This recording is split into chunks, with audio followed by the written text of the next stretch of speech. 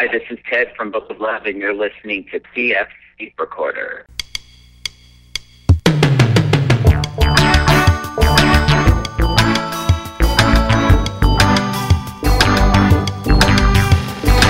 Hello there, I'm PF. This is my tape recorder. Coming up, Canadian comedian Paul Meyerhog finds success in the UK. There's more of a machine gun style of comedy because you're only doing 20-minute sets in the UK. So it took a little while to get used to that rapid fire style.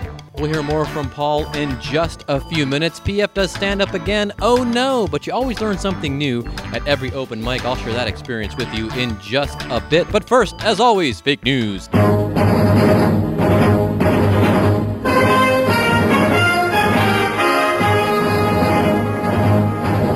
And now, fake news with me. 9 Greenpeace activists are arraigned Wednesday, a day after they walked past security at Procter & Gamble headquarters in Cincinnati, ziplined between the headquarters towers, and hung banners in protest at the company's palm oil supplier. Police have a theory as to how the protesters were able to pull off such a caper. We think that they walked in somehow. We're not sure how, but they got into the building. Yes, we think they just walked in the building. All right. NRA President Wayne LaPierre repeated his mantra this week at the CPAC 2014 convention.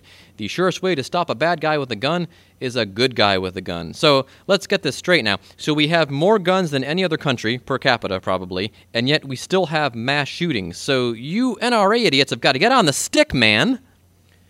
President Barack Obama on Thursday said he was powerless to stop mass expulsions of illegal immigrants, which prompted one Latino advocacy group to brand him deporter-in-chief. Confused Fox News viewers aren't sure whether to cheer or criticize this news.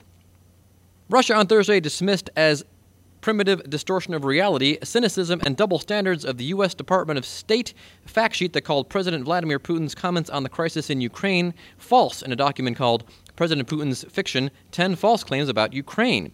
And on their Facebook page, the State Department said, like and share if you think President Putin is in the wrong.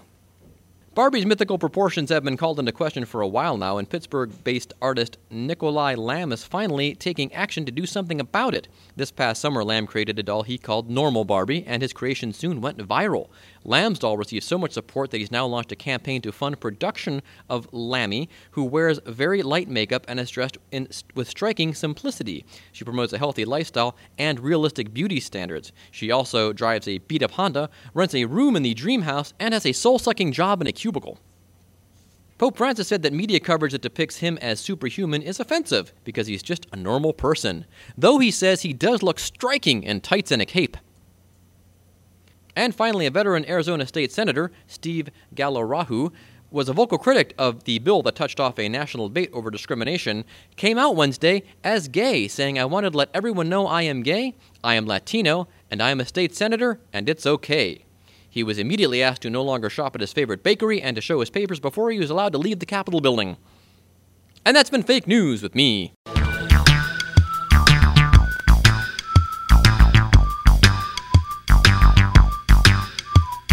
So I did some stand-up a couple of weeks ago, the usual open mic here in Cincinnati we call the Pro-Am Show, and it's different than some open mics in that it's a bringer show. What that means is you have to bring 5 people to say that they're there to see you and then let you go on stage and do 5 minutes, and if you don't bring enough people, they cut your time down, or if you don't bring anybody, you're not allowed to go on stage.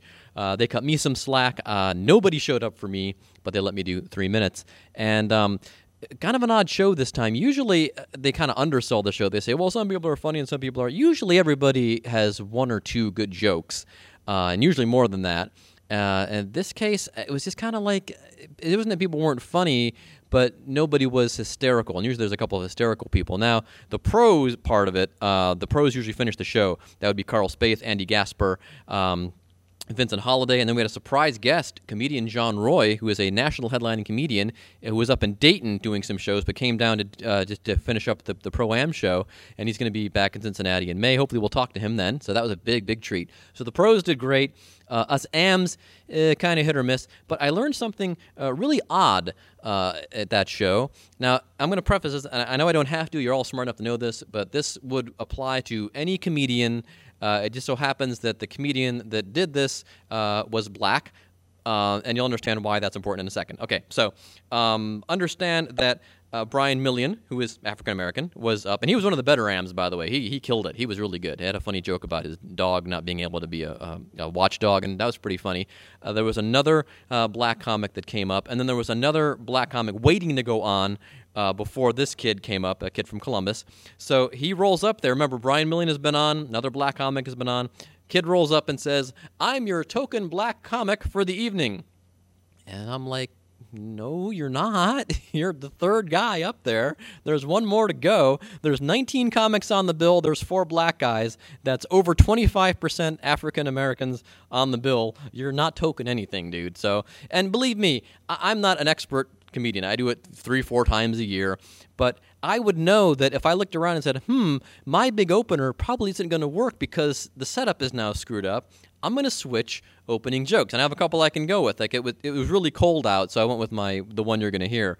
But there was a chance it was going to be warm again. I was going to switch back to my infant's CPR opener joke. So I just thought it was weird that he would come up and say he was the only black comic, when in reality he was one of 4.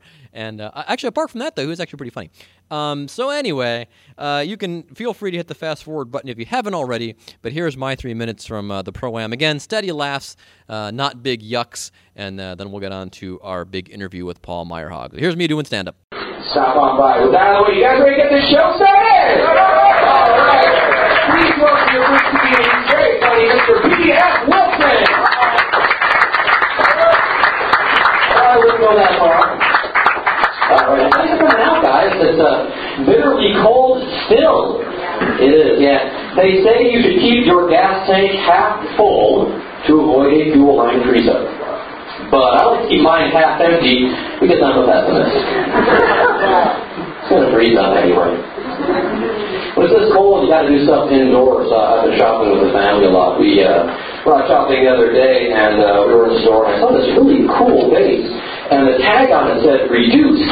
And I thought, cool. I ran up to the counter and asked the lady, how big did this used to be? Will it get any bigger on my show?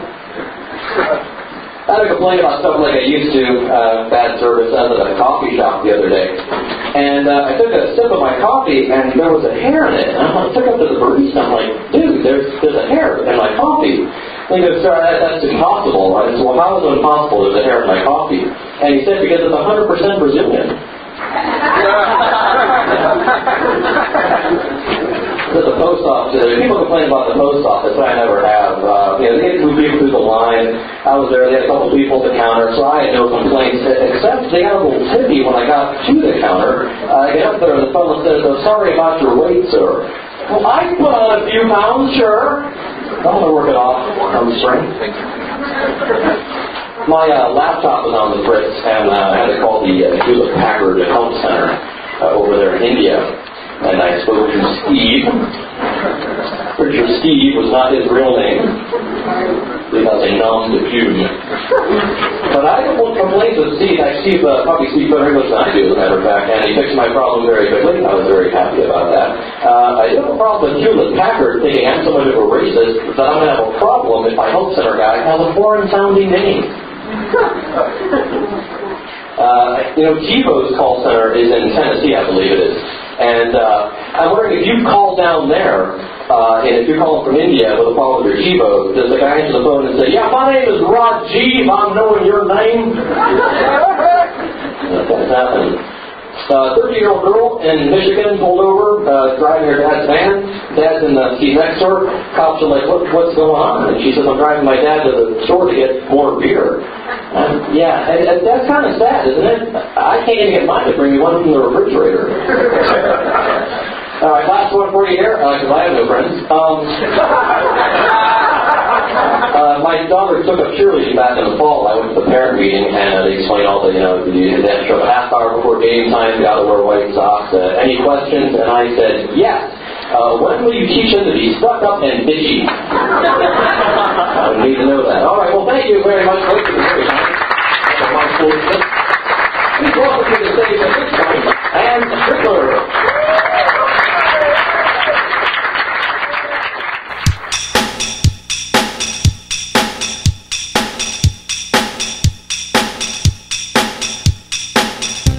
Paul Paul Meyerhog is a stand-up comedian from Canada, and like several of his countrymen, and indeed some comedians from the U.S., he's found great success performing mostly in the U.K. He comes back to North America once a year to visit home and do some shows in Canada and the U.S. And here now is our conversation with Paul Meyerhog.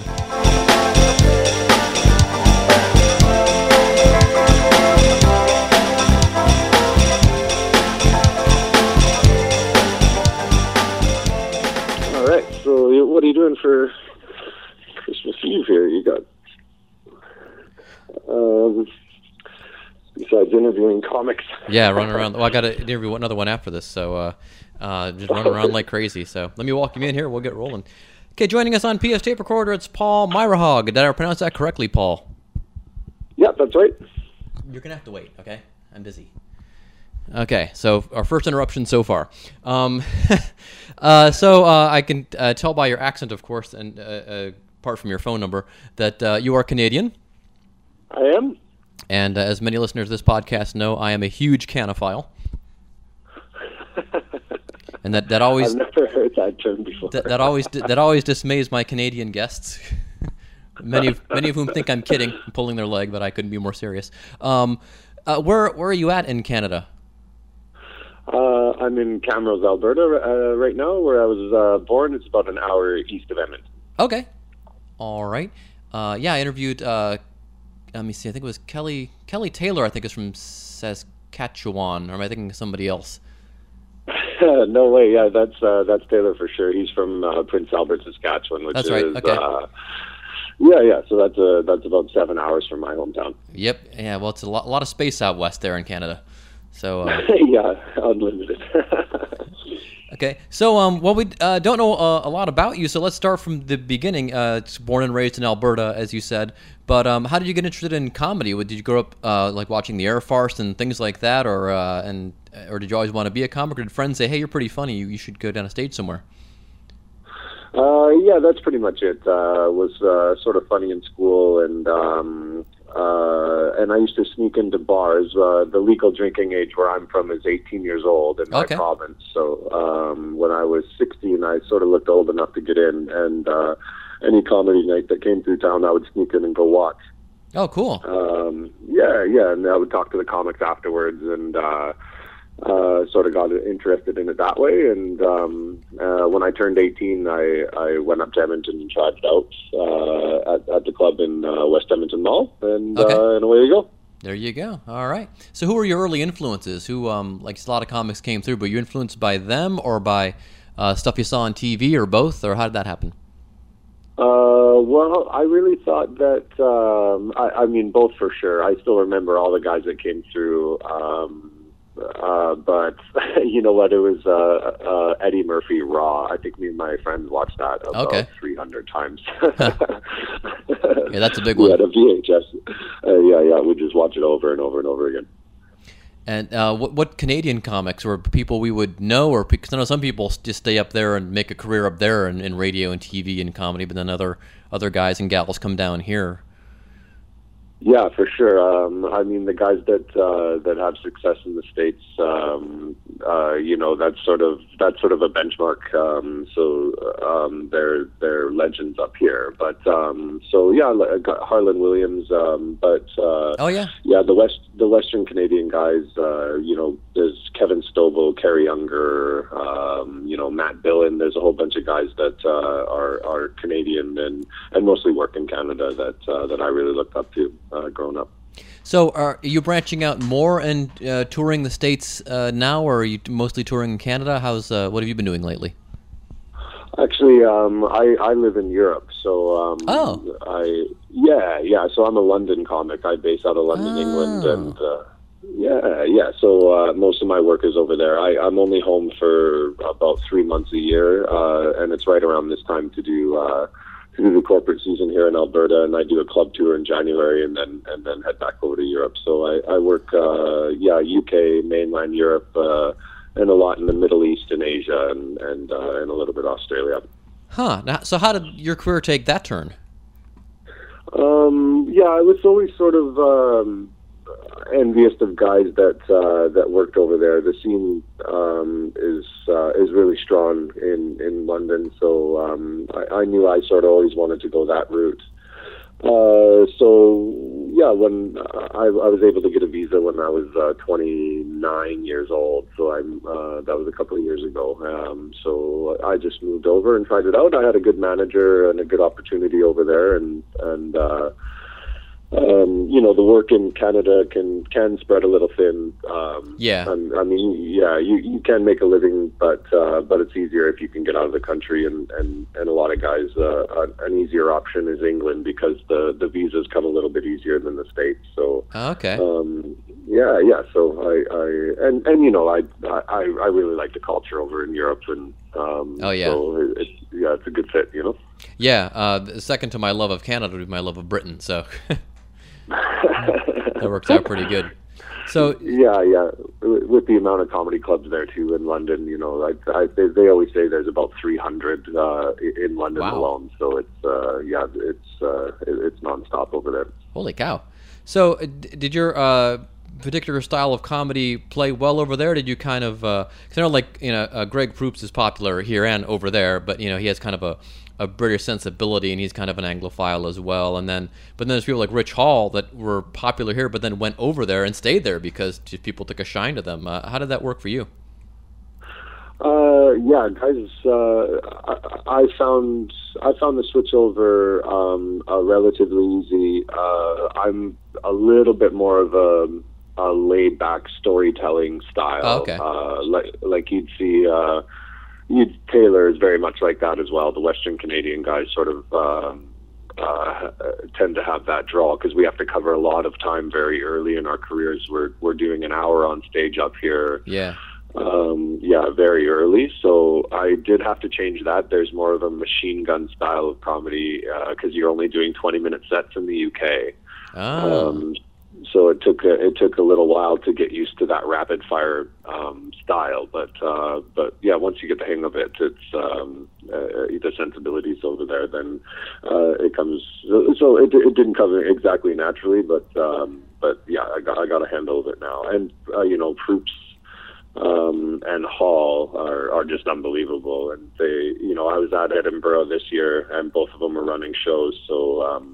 So I got to go watch, and they're really popular, especially Hall. It's unbelievable how popular he is up there. I remember him from a lot of things, but most notably, I think his big thing here that people might remember him for, people around my age, would be HBO's Not Necessarily the News, which was actually based on a British series called Not the 9 O'Clock News, and he had a big part in that with his I think Sniglets, I think is what he called it, and. But then that's right. Off to England for him, yeah.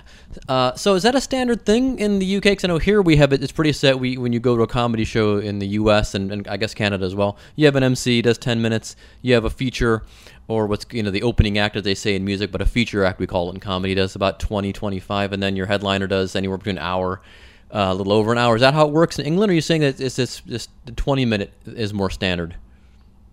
Yeah, no, their style is different. So you have a MC, they call it compere, that does about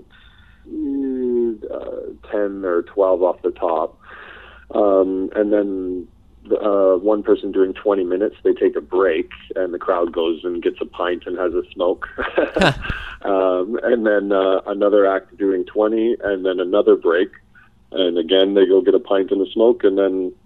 The last guy comes and does another 20. So there's 3 guys doing 20-minute sets. Oh, okay. Interesting. Huh. So so you sort of worry about when you first get there if the crowd's going to come back and be ready for that's such a huge difference from U.S. and Canada run the same way, and you always think that. Will they have the attention span to come back after not seeing comedy and just mingling at the bar? But they're used to it over there, and it works out real well. Okay. So what kind of things do you talk about on stage? Is it autobiographical? Is it current events? Is it social observation? What kind of stuff is it? I'm not a political guy or current event guy. I'm definitely storytelling and true stories. Anything really crazy that's happened in my life, I usually try to talk about that. And sort of ensures that it's an original bit. And so, I talk about I had an adult circumcision done, so that's a big chunk of my act. Ouch! Oh my gosh! yeah, which definitely people always want to talk about. Not me. After they see that. But things like that. Getting thrown in jail for being the drunk tank, not real jail, but things like that. Okay. So do you pick and choose the stories? Do you adjust them between the North America and England, or is it they're just stories, and since we're all English-speaking heritage, that it's everyone can understand? There's actually it's funny what bits don't work over there. It takes a little while to filter them through, and there's definitely stories that I can tell in North America that I can't tell in the UK for whatever reason. They just don't work, or people just don't get one of the references, and you can sort of lose the whole story. So, there's definitely a few I can't do over there.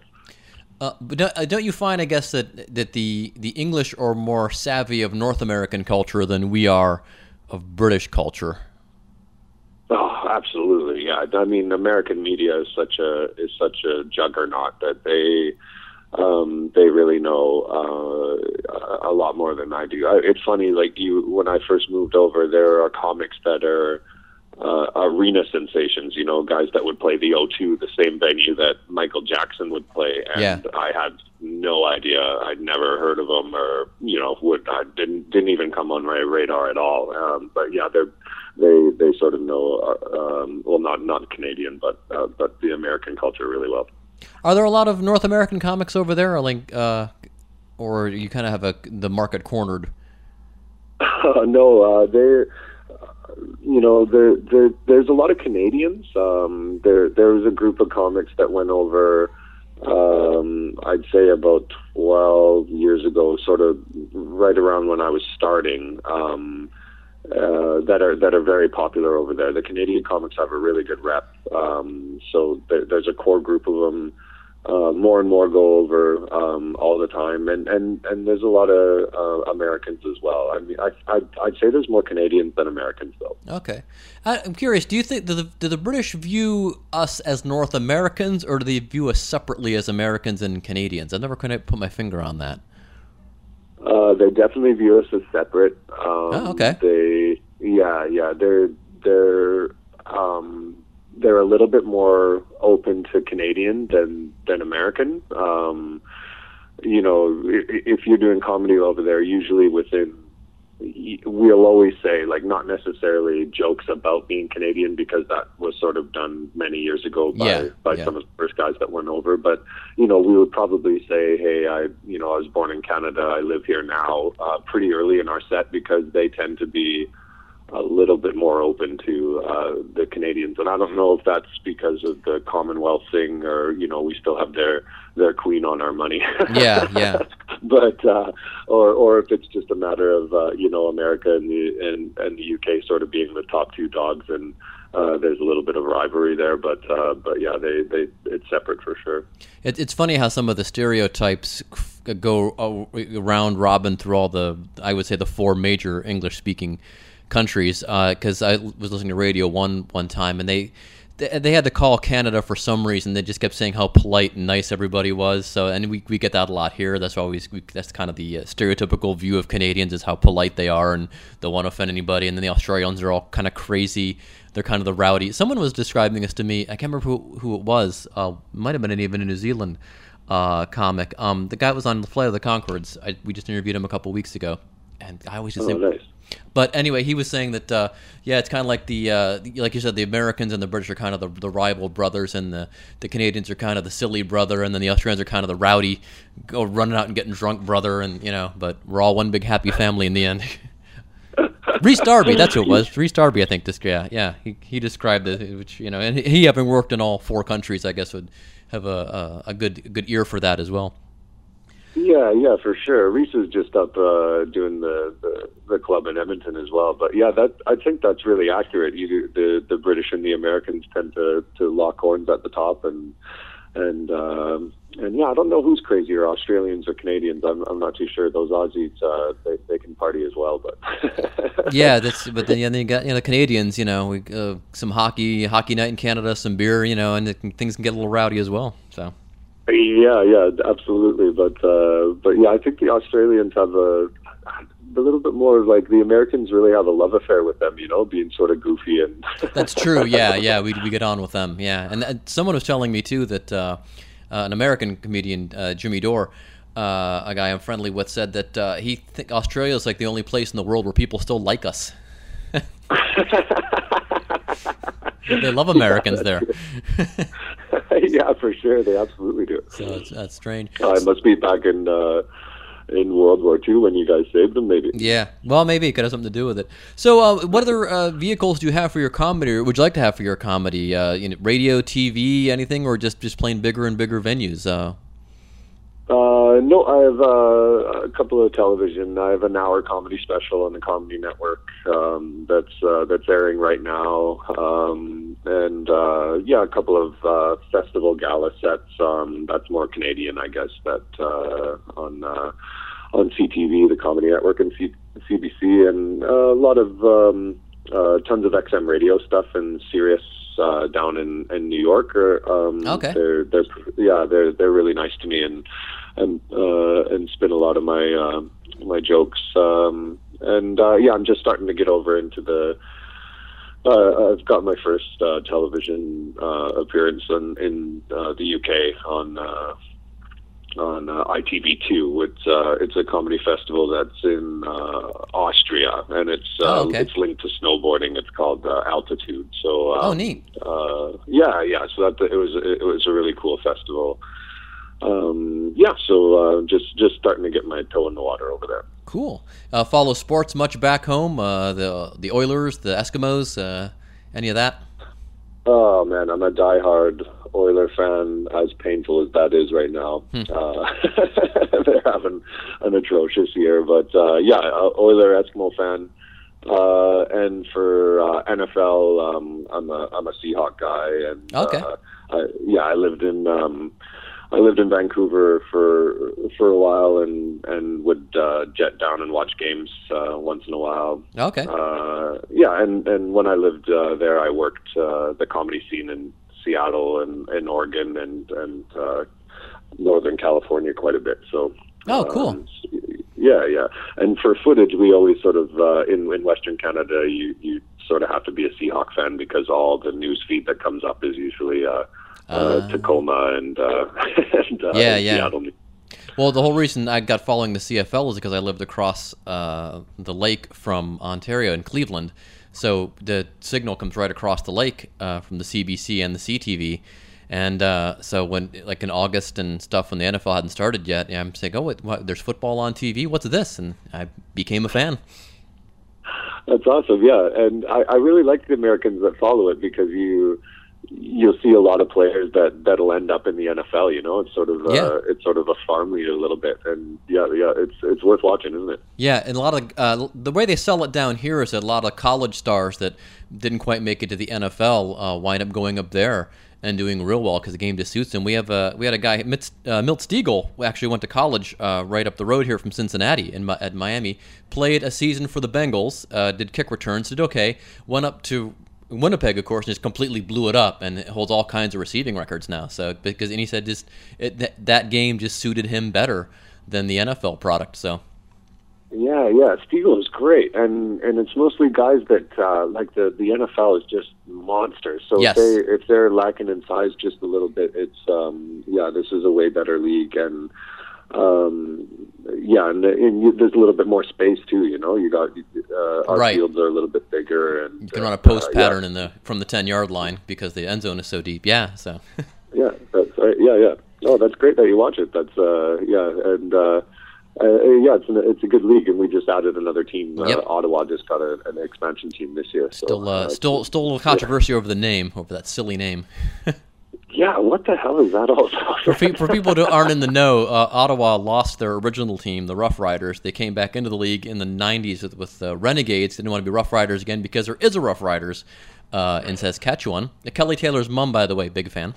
And He's not, but she is. And so now they have an expansion team. This is their third team, and they're called the Red Blacks because the colors of the previous two teams were red and black.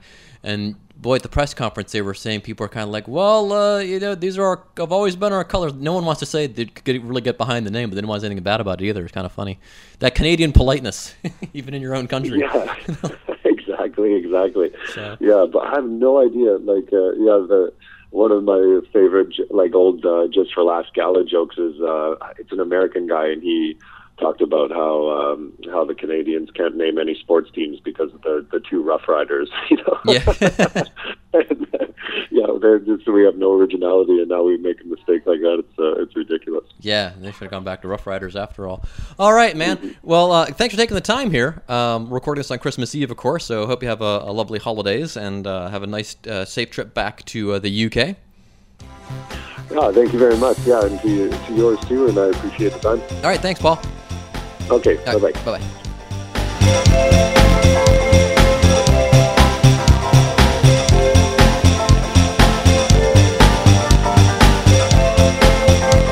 Thanks again to Paul Meyerhog for being on the show. Actually, we recorded that back in December when I was stockpiling interviews, so if there were... I wasn't really listening. If there were any references to Christmas or anything like that, forgive. You'll understand why those are in there now. But anyway, you can catch Paul Meyerhog at paulmeyerhog.com. Meyerhog is spelled M-Y-R-E-H-A-U-G. I'm sure your search engine will correct your spelling if you're a little bit off. But you can find all of his tour dates there as well. For our folks overseas, our fans overseas there, through the month of March, Paul will be in London, Dubai, Bahrain, and the French Alps. In the month of March, go to paulmeyerhog.com to find those exact dates. Next week's show, we're going to do the special edition of PF's Tape Recorder, the thing I've been talking about for a couple of weeks now. It's going to happen next week, and I guess I can tell you what it's going to be called. It's going to be called Your Favorite Band. What we're going to do is we're going to take somebody and interview them about their favorite band, why that band is their favorite, a little history of that band, and hopefully it'll be interesting. Our first guest is going to be Caleb Bacon. He writes for Sullivan and Son, the sitcom on TBS, as well as doing his own podcast, Man School, recommended. We'll link to that. And he's going to talk about his favorite band, Depeche Mode, which is my third favorite band. So look for that next week. I think it's going to be really cool. We'll see how it goes. Maybe it'll be spun off as a podcast of its own. Meantime, like PF Tape Recorder on Facebook. Follow me on Twitter at PF66. PF Tape Recorder logo designed by Dan Coble. Follow him at Tiger Dactyl on Twitter. Original music for PF Tape Recorder was composed and performed by John Veropoulos and Doug O'Connor with a little help from me. And other than that, so long and thanks for listening.